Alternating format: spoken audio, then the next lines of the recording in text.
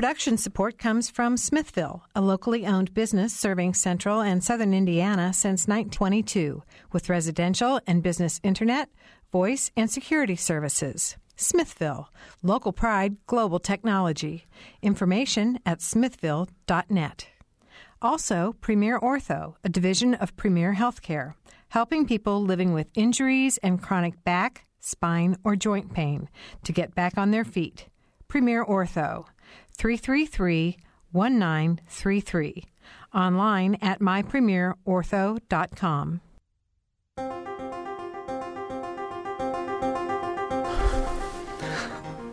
Welcome to Noon Edition. I'm Bob Zaltsberg, editor of the Herald Times, along with Sarah Whitmire, news director of WFIU and WTIU, who's sitting in for Mary Catherine Carmichael today. And we're going to be talking about some issues with three guests that we have here in the studio. Indiana hospitals will be adding a new heart defect test for newborns starting in January.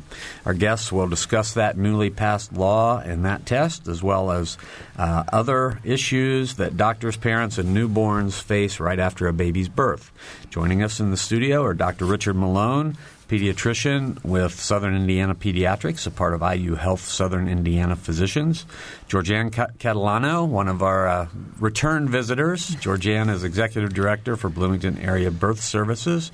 Christine McCormick is here. Christine is the mother of Cora, who died at 5 days old of congenital heart disease. She petitioned the state to pass the law that mandates heart screening for newborns. And also joining us in a little bit will be Dr. Stephen Downs, an MD from the Indiana University School of Medicine, and he's also an associate professor of pediatrics and a Regenstrief Institute affiliated scientist. If you want to join the conversation, call us at 855-0811 or toll free 877-285-9348. And WFIU.org/Noon Edition is our web address to join a live chat. Sarah, thanks for being here. Thank you, Bob. It's great to be here. I'm really excited to get this discussion going. Yeah. This is a great topic. All right. And thank you all for being here. Georgianne, thanks for coming back. Oh, yes, absolutely. Guess we didn't chase you away on the last visit. No, I'm not scared off yet. Good. Okay. So I want to talk to Christine first about the need for this law and why you pushed so hard for it. Well, maybe I should start by telling Cora's story because that's where this all goes back to. I had a perfect pregnancy, perfect delivery, delivered a 8-pound, 10-ounce baby on November 30th, 2009. She was pink and just gorgeous, just beautiful. Got a clear bill of health from the hospital. I took her home and had 3 perfect days with her, and then I woke up one early morning to feed her. Was in the middle of feeding her. I looked down. She was gone right there in an instant. In an instant, my entire life changed. A few days later, the coroner called me and told me that it was congenital heart disease that took her life. I'd never even heard the term. We pulled out a dictionary to try to figure out what this was. And, of course, the dictionary was no help. So I went on a mission to find out what took her and if it could have been prevented and what we could do to save other babies. I later learned that it affected about 1 in 110 babies, which is on the numbers of other major diseases. I could not believe that I, as a pregnant woman who was well-educated, had never heard of this. And I learned about pulse oximetry screening because there were efforts by parent groups at the national level to make this, to add it to the recommended panel for newborn screening. So I did research for the next year and eventually contacted my legislator, Senator Brent Waltz out of Greenwood, and told him and presented the evidence to him, and he was really receptive once he saw that evidence, and he introduced a bill. And, of course, then the House walked out, so things got a little different. Yeah. And it actually passed as part of the budget, but it is law, and every baby will be screened in January 2012. Mm-hmm. Well, congratulations on your success. Thank you. All right. So this new law will have – there are 46 different things that babies will be screened for, as I understand it, I believe. Or is this just the one new thing? Yeah, it's the one new thing. Okay. It's and it's screening for heart defects. Mm-hmm. Yeah, I think you're referring to the fact that Indiana screens for a wide range of things, way more things I think than parents even realize when the what people commonly call the PKU or the newborn screen where they take blood. there's just a real comprehensive list. And I think Indiana's kind of at the forefront of the sorts of things that are done as a public health measure to try to catch things that really can make a difference for that entire child's life if they're caught at birth or very soon after there. Yeah, I know. I was doing some research on this earlier this week, and that is what I found. Mm-hmm. I think there are 46 different things. Yeah. There's a brochure that I've got here somewhere that lists everything, and the potential disorders are it's a long list of things. Dr. Malone, do you want to address that? Well, a screening test looks for disorders that are not readily available when we do a physical examination. And the most famous of the test, as Georgianne said, is PKU, and that is a inability to digest a type of protein. And babies are born normal, and they will have progressive neurological problems if this is not treated. And if we detect it and treat it, they live a normal, happy life. Mm-hmm. And so the screening process is to detect these things that we would not normally diagnose until they had already caused illness. Mm-hmm. Okay. Now, Sarah, you have a very young child. Were you aware of all these screenings? I had no idea about and even when you said, was it 1 in 10 or 1 in 110? 1 in 110. Yeah, and it was something I hadn't even heard about until this came up in the legislature. Yeah. The session, it sounds like that was the same for you. Yeah, you definitely weren't alone, and I think there are a lot of parents out there who've never heard about it. Until their family's affected. Just from a personal level, I'm wondering, how was that switch for you? You're turning from mother to advocate now and trying to navigate the legislative process. How did you switch mindsets and go into that role? Honestly, it's the only thing that kept me going. What happened was beyond a tragedy. It's enough to break a person. And it made me get up in the morning knowing that I had a reason to get up and to use I'm a journalism by background, to use my research skills to learn how to do this. And I got lots of help along the way from other advocates and people working in other parent groups. Mm-hmm. What was the response that you got? You said that your senator was very receptive. Were the people in the legislature that you dealt with, were they surprised by what had happened to you? Were they all receptive and eager to help get this passed? Yeah, there wasn't much pushback at all. There was a little bit because it is new. Indiana is actually going to be the second state to implement. We were the first state to legislate because it passed in our budget in April. New Jersey implemented first and passed their law right around when we did. So we're the first two. So anytime anything is new, there's a little bit of – and rightfully, I'm glad that, I was glad to see that questions were asked and everything. And then once everybody was up to speed, then it was like, oh, okay, well, this is no-brainer, of course. Mm-hmm. All right. And Georgia, maybe you can address this, but I guess as a mother, you sort of look at it as it's another test your baby has to go through. And how much is too much? What should we be testing for necessarily? That's a difficult question to answer. I think from a public health perspective that the state is trying to do, and I think rightfully so, it's sort of what we want the state to do for us, is to say, let's look at what are the things that we can do in the most efficient manner that will maximize the good of the whole, but also protect individual families and children as well. So something like this, when you can do this at the time when most people intersect the medical delivery system, it's going to be, pardon the pun on delivery, but it's at birth. And then a lot of people just don't intersect with doctors again or so to say like we'll do it later, we might do it, at another time, or it could be done later when you come to the pediatrician. Well, there are people who don't always make their appointments at the pediatrician. Something comes up and they can't make it. They have other kids. Stuff happens. They forget to make another appointment. And you would like to think that everybody maximizes the best for themselves and their families. But life is life. And so it's from that perspective, you're at the hospital, you've had your baby, it's a good time to do it. And it's a good time to do it also because of what Dr. Malone said. You're making a difference. You catch something that can allow that child then, to live. And that, and to live well.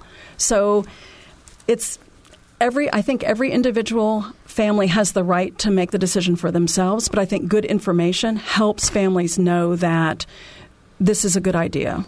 Mm-hmm. It sounds like, in the case with Cora, doing it, coming back and doing it wouldn't even have been an option. You needed to find out. Yeah, it would have been too late, and that's typical. They want to do it around after the 24-hour mark because of the way, and Dr. Malone can elaborate on this in a little bit, after how fetal circulation, your circulation is different in utero, and it closes after you're born. And another thing I wanted to point out really quick is that even sometimes when I hear the word test, I'm kind of taken aback because to me it's not even really a test, it's a vital taker. The entire time I was in labor, I had a pulse ox on. The pulse ox was most likely in the room with Cora. It's very simple, it's non-invasive, and in fact, it's best when baby is calm, and this is what I really like about it because I don't like to interrupt mother-baby bonding. It's best if my mom holds baby even and keeps baby calm, and it's just so low-key. Yeah. And I think most hospitals are on board with that very idea of wanting mom and baby to be together. And I think the vast majority, I think the hearing screen can't be done while someone's holding the baby, but I think almost all the screening can be done while the mom and baby are skin to skin. Baby can be nursing through some of these. It's, so I think that we can do it in a way that promotes all the good things that we want to promote when we've got a newborn and a mom. I'm going to follow up on that in just a second, but I want to give our phone numbers again. 855-0811 in Bloomington, 877-285-9348 from outside the Bloomington area, and WFIU.org/noon edition to join a live chat. Dr. Malone, if you could follow up on that a little bit. I think Christine said it, calling it a test is maybe an odd thing because it's a screening. But how invasive are these screenings? How long does it take to do all the 46 different screenings that are done now, and this heart defect screening in particular? The calling it a vital sign is a very interesting term in that normally when we do vital signs we take a temperature and weigh somebody and check their blood pressure. And over about the past 10 years, we've been calling oximetry the new vital sign. In other words, we normally check it if somebody comes in the office and is not breathing right. We've checked it for years in Bloomington Hospital routinely on newborns right after delivery. And now it's will be used to check it after 24 hours of age. Very easy test. Basically, a red light is put on a finger, toe, hand, foot, ear, and we measure the color of the light that comes through. There's no needles, and the color of the light tells us how well saturated the blood is with oxygen. And normally, if the heart and lungs are working okay, it's highly saturated, over 95%. And if something is wrong with the heart or lungs, there may be a desaturation below 95% or below 93 or 90%, wherever we set our threshold. Very easy test to do. Mm-hmm. Oximetry, is that the name of this particular test? Oximetry, they may call it pulse oximetry or to check a biox. Those are all words that might describe that test. Okay. And so what do you do if you find a problem?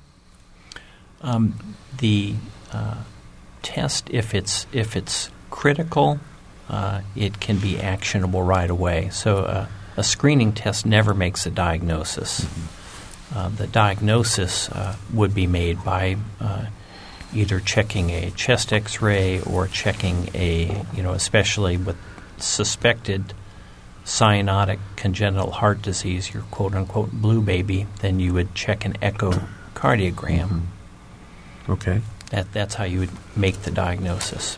All right. We have a caller on the line right now, though. Stephen Downs. We should get to your question. Yeah, Stephen? Stephen Downs is Indiana University School of Medicine Associate Professor of Pediatrics, and he's joined us on the program. Thanks for joining us. Sure. Happy to be on with you. Sure. We're talking about this new test, the new screening, I should say. I'm sorry. new screening that helps identify babies who are at risk of a heart defect. Could you just offer your point of view about how important that test is? Oh, yeah, I'm happy to. In fact, I participated in the National Advisory Committee that reviewed all of the evidence about doing this for the Secretary's Advisory Committee on Diseases of Newborns and Children, and it went through a fairly extensive scrutiny. What's interesting about this particular case, I think it was Ms. McCormick who pointed out that Indiana is one of the earliest states, partly due to her efforts to adopt this screening procedure. Not all of the states have, and the biggest challenge here, as with a lot of things, is the devil's always in the details. Dr. Malone pointed out that there are different cutoff points that you can use for pulse oximetry, and before this can be moved forward, people are going to have to consider how low of an oxygen level is too low. It may seem obvious to people if you make the cutoff too high, then you'll be referring lots and lots of perfectly healthy babies for evaluation. But if you set it too low, you will miss babies who may have congenital heart disease that you'll want to detect.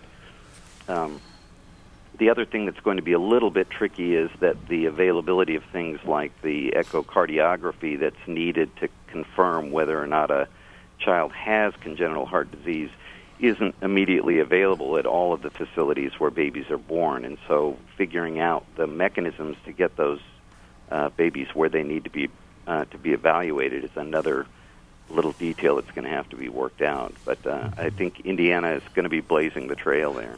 Okay.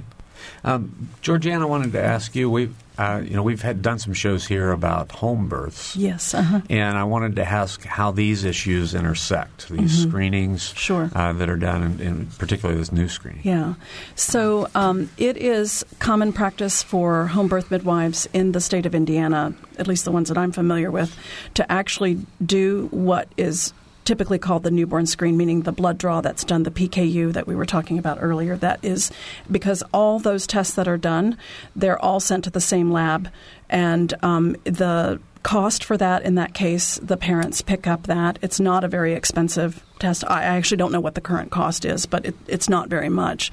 So that's certainly a possibility.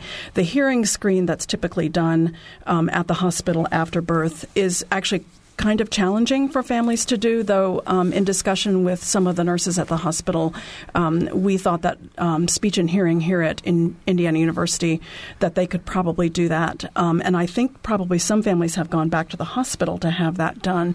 And again, sort of like the other screenings, the hearing screen is intended to pick up subtle hearing loss.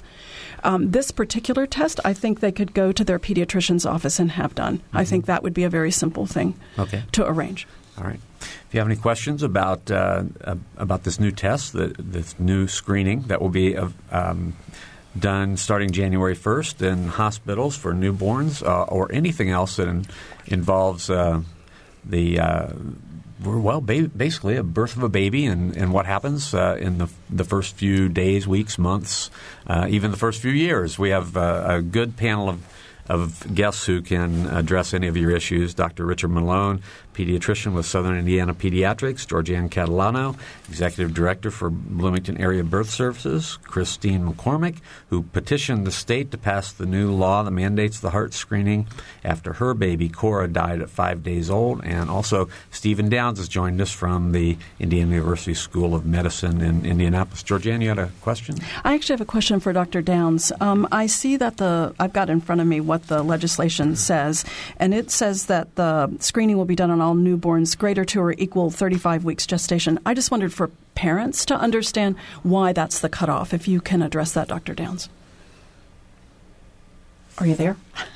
Do you sorry, know, Christine? I'm here. Sorry about that. No, it's okay. I wanted to use mute so you all wouldn't have to hear me breathing.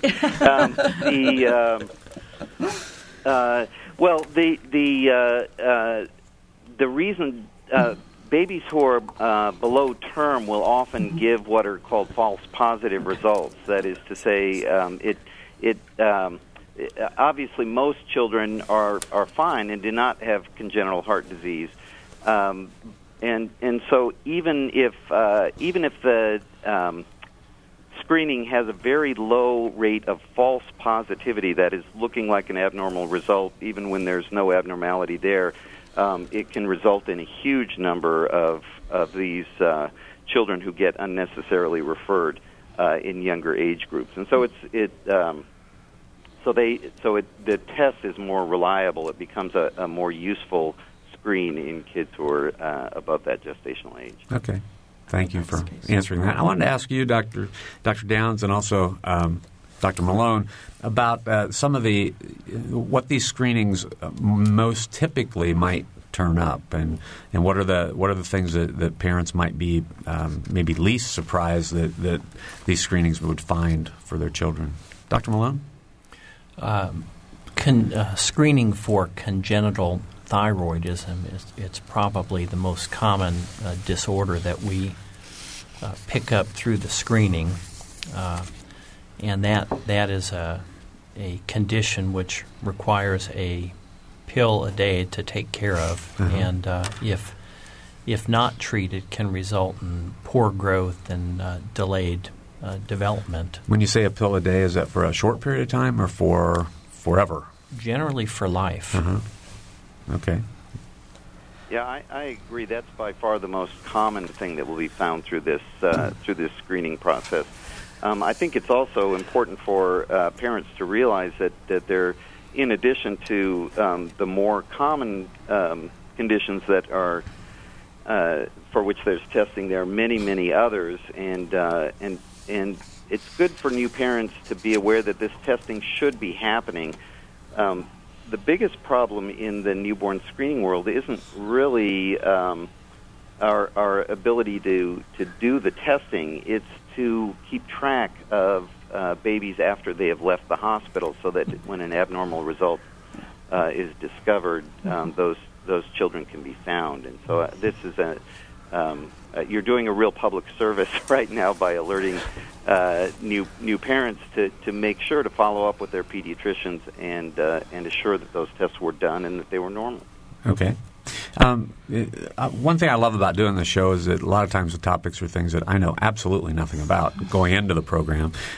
This is one of those cases. I learned a little bit before I came on, but the various screenings, as in Christine's case, I mean, this was a congenital heart defect in your baby in Cora, and it's not anything that could have been found, early.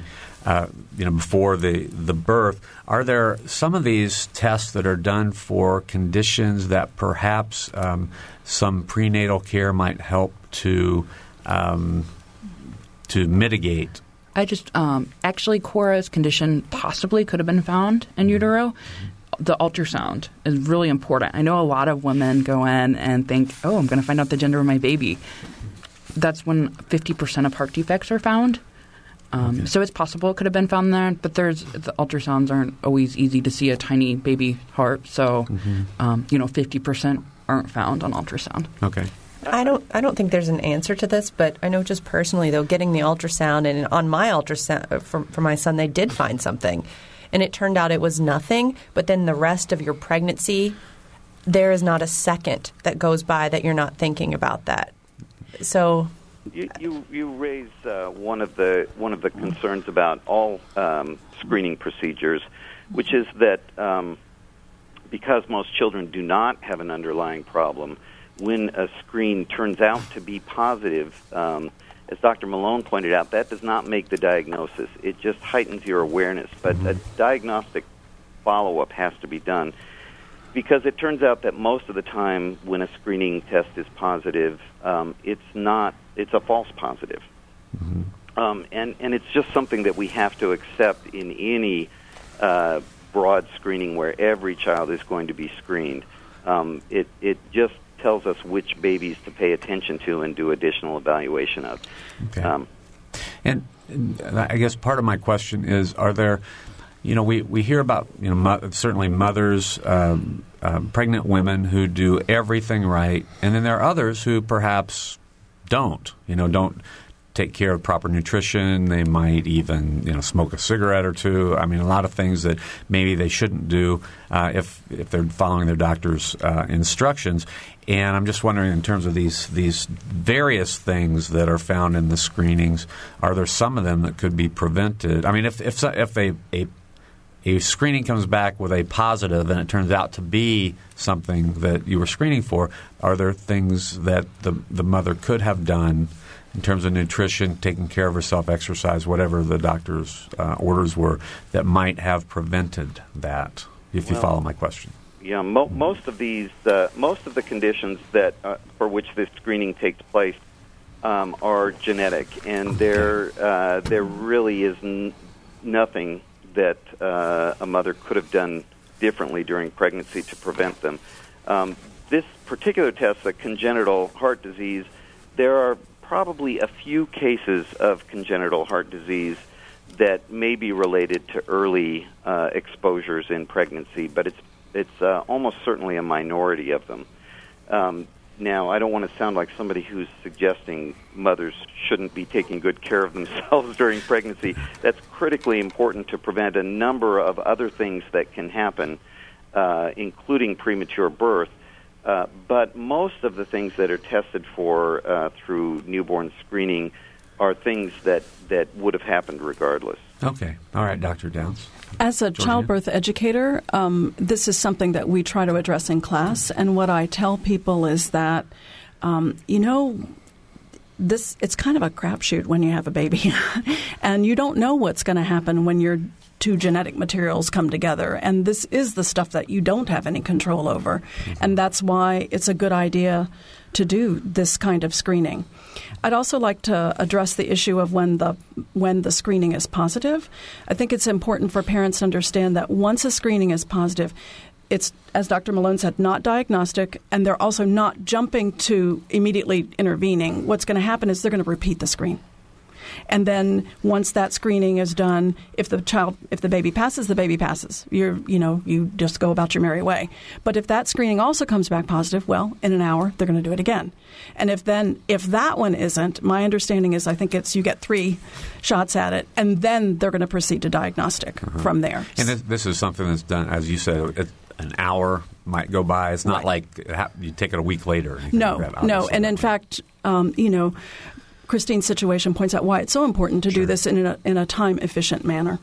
All right. We've reached a time when we have to take a break. So I wanted to thank Dr. Stephen Downs for being here with us. We're going to let you go, and appreciate your spending time with us today. We're talking about Indiana's new screening for birth defects, heart defect in babies. The new screening will take effect on January 1st. You're listening to Noon Edition. We'll be right back.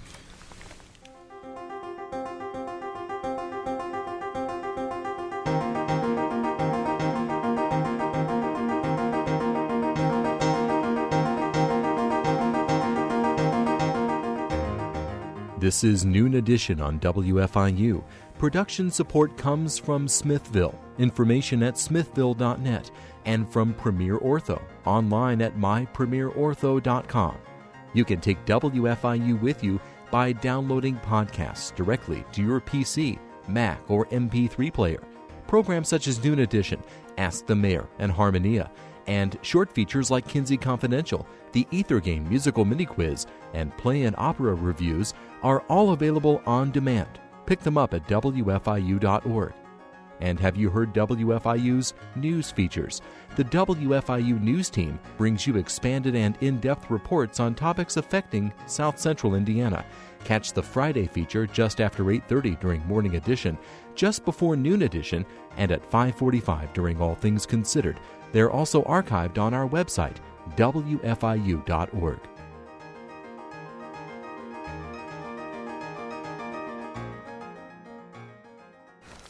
Welcome back to Noon Edition. I'm Bob Zaltsberg from the Herald Times, along with Sarah Whitmire, News Director of WFIU and WTIU. We have 4 guests. Well, we had 4 guests. Now we have 3 guests with us, 3 in the studio.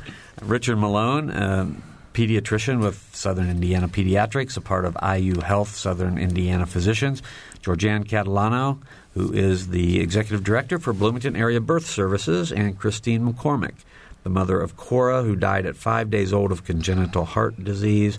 She's the person most responsible for petitioning the state to pass a new law that mandates heart screening of newborns. If you have questions or comments, please phone us at 855-0811 or 877-285-9348. You can go to the website, wfiu.org/Noon Edition. And Sarah, you might tell them that they can just talk directly with you right now. Yeah, if you go to wfiu.org, you can join the live chat right now, and we're actually chatting from here in the studio. All right. So, Christine, I wanted to go back to, we were talking about the screenings and the potential for false positives, and you were telling us at the break about something that happened with you. Yeah, Cora actually she tested positive for jaundice, and I only know about the pulse oximetry test. I'm not a doctor, so I'm not going to use the correct terms here. But and I flipped out. Something's wrong with my baby. They said, she might have to stay in the hospital an extra night. So nervous. I turned to the physician's assistant. I was like, how much should I be freaking out right now? And she says, this is a 2. Relax. It's fine. The test came back, and it was fine. It was a false positive. Mm-hmm. And now I wish that it had been wrong because she would have been in the hospital. The situation might have been different. We don't know. But, that anxiety compared to the anxiety of my baby dying in my arms doesn't compare. And, as much as that wasn't fun to go through, I'd much rather a million moms go through that than one mom go through what I did or what I know too many other women have gone through. Mm-hmm. Absolutely. I can't imagine. Dr. Malone? As Dr. Downs alluded to, a false positive is inconvenient, and a false negative is a disaster. Mm-hmm. Yeah, that's an excellent way to put it. So, Christine, have you talked with many mothers who've gone through the same thing that you have? Sadly, yeah. Tomorrow, October, and I just want to really quickly recognize all the moms who've had babies die of anything, but of congenital heart disease, because that's what we're talking about. Tomorrow, October 15th, is Infant Loss Remembrance Day. Oh, okay. So if you'd all take a second to remember Cora and all of the babies. There are babies who have died really similarly to Cora's story. They've gone home and died even feeding, where I thought I was going to be the only one, and it's not common. I don't want to scare moms either, because it's not super common, but it's not super rare either, unfortunately. Okay. I have to play the devil's advocate here and just wonder, though, how much should we be legislating these types of things, and how much of this should be left to the parents to make that decision? Should lawmakers be deciding what tests I have to get for my baby? And I guess I'll since I push for legislation, I should probably answer that. I just want to point out that it was based on evidence. It was based on studies that this works. And otherwise, it wouldn't be done. And in the time, we could have waited for clinicians to maybe do it on their own, but it would have been years and years on the road. And in that time, babies would have died. And parents can opt out of the screening, too. They don't have to have it on their child if they don't want to. If it was something invasive, I might have not been as much of a powerhouse advocate for it, because I really appreciate the mom's the mother-daughter bonding time and the mother-baby, bonding time, thinking of my daughter and, those precious moments.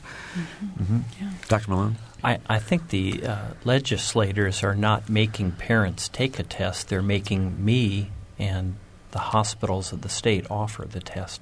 Okay, so you offer it, but the parents can opt out. That's what you said. Would you recommend to your patients that they take the test? Yes. Right, okay. Good.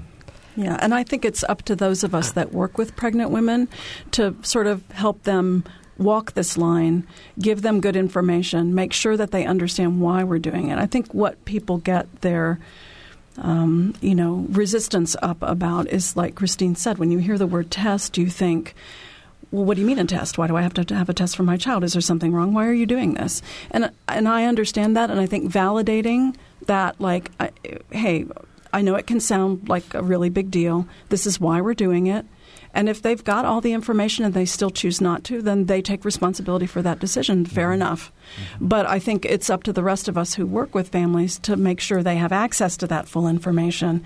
And, as Christine's trying so hard to do, not scare them, but say, you're now a parent. You have a responsibility for another life. You need to think about how best can you do that.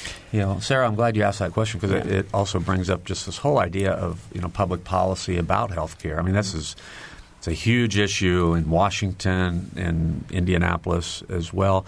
Are there costs involved with the screening and with all the other screenings? And who pays those costs? Are those the patient insurance companies? I can answer about pulse oximetry screening because it's the newest one.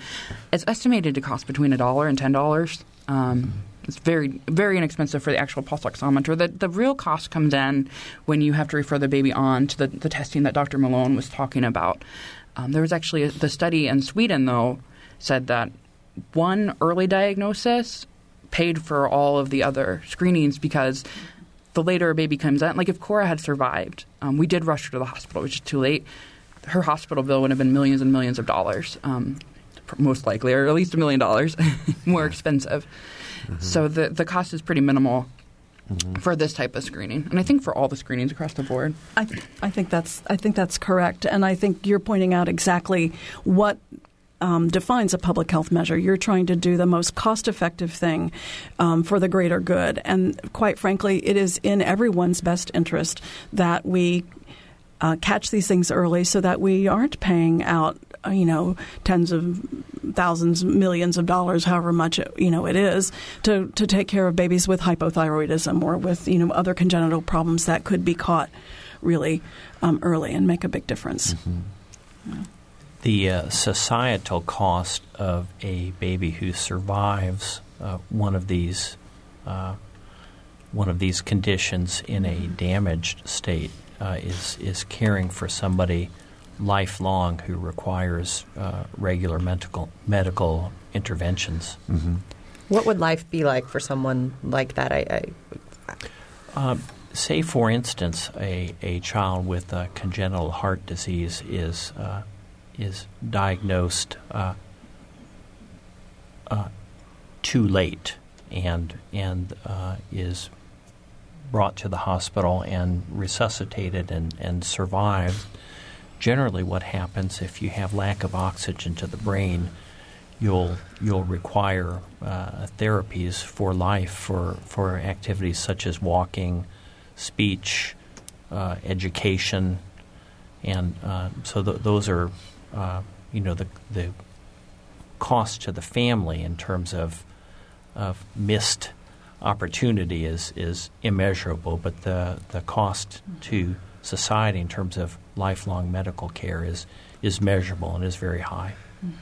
All right. Our phone numbers again are 855-0811, 877-285-9348.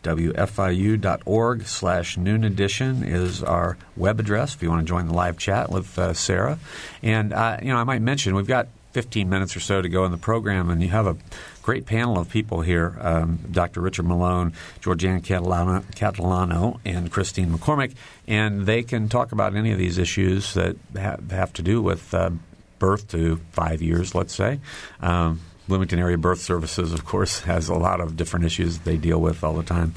So if you want to give us a call, that would be great. I want to go back to Christine because I'm really fascinated by your story. I know it's a severe tragedy, and I'm sorry for your loss. I'm interested in how you sort of recovered, used your journalism background to decide that this is what I'm going to do. What your steps from research on what may have happened, what could have prevented it to happen, to going to your legislator, to sitting and waiting out the walkout last year. I mean, you had a lot of things to deal with. Could you sort of walk us through some of how you did that? And it is kind of interesting because it was really born actually in social media. When Cora died, I felt so alone because babies didn't die in my family. I thought that happened to other families, and I learned that Cora's probably wasn't genetic. It was just a fluke. So I didn't know where to turn, what to do. So I kind of turned to social media through Twitter and Facebook and a blog that I write, and met a lot of other moms and met moms that were also advocate and also working on this at the federal level. As Dr. Downs talked about, I've spoken to the parent groups that were at the same meetings that he was at. And through social media, just learned so much and found the research studies and just knew from the start that I did not want this to happen again. And unfortunately, it probably will. But my mission has just been that no mom finds out about congenital heart disease from the coroner. And unfortunately, it's going to be a long time before we can do away with congenital heart disease as a whole, but as on an awareness level, we can make sure that moms are aware that it happens, not to scare them, but just because I think, education is so powerful. So after that, I like I said, I wrote to Senator Waltz and presented all the evidence. And I actually went to testify when it was in front of the health committee, which was, pretty hard to do, pretty emotional. But I got through it, and, and it passed the Senate. And the vote was like there were 4 people who voted against it, and everybody else voted for it. And it was, on its way to the House. And then the walkout happened. And I thought that it was going to be next year, that it was done. And then I later found then Senator Waltz wrote me and said, hey, it passed in the budget. I thought that meant like they funded it. I didn't know that they really, and this is again from not being an expert, that they passed things in the budget as in it was now law. And so I looked one day and I was like, oh, it's law. I mean, just the day that I found out was just pretty incredible. Mm-hmm. I'm wondering, what is the process typically like with doctors or lawmakers in terms of deciding which screenings babies are going to receive? And we're talking about this whole list that babies receive, but how does that happen? From a doctor's point of view, there are committees of experts that look at incidents of illnesses that might be detected. When I first started practicing in Bloomington in 1989, our newborn screen, which is the blood test, tested for 7 different disorders. And there were many parents that were opting for commercially available extended newborn screens that tested for many others, and so the knowledge was there, and then the will came about between physicians on the American Academy of Pediatrics and in the national and Indiana chapters, and the neonatologists up at Riley who have administered the newborn screening program to add these tests automatically. So the same blood stick that we were doing in 1989 to get 7 diseases is now getting over 50 diseases. Is it generally do those things happen at the state level first, or is that more federally generally?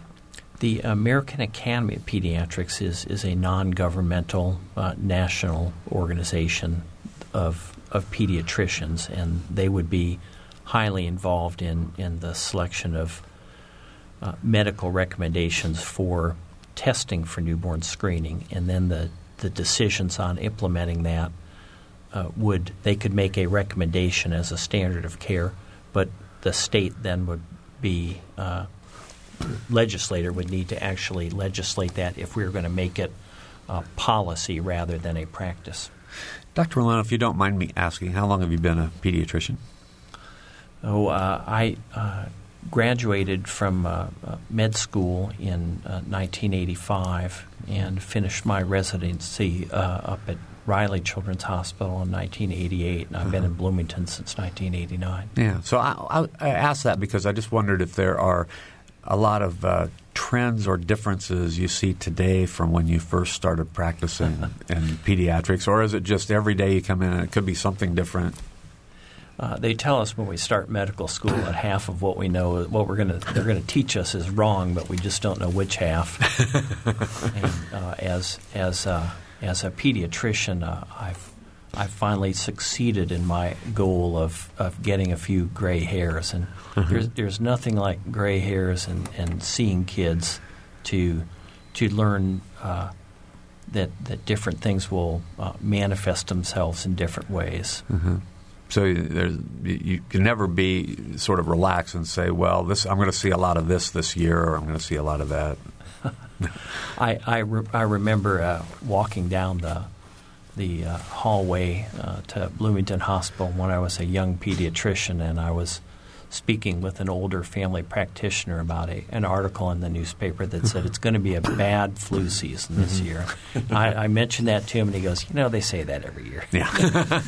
Ooh, I need to watch what we write, I guess. All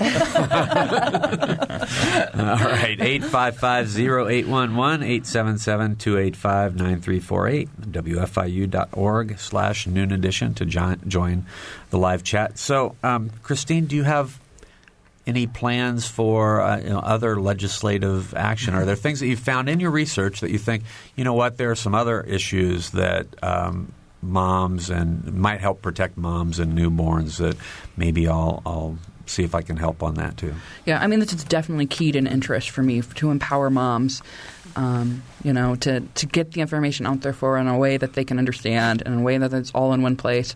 Legislatively, I have no plans right now.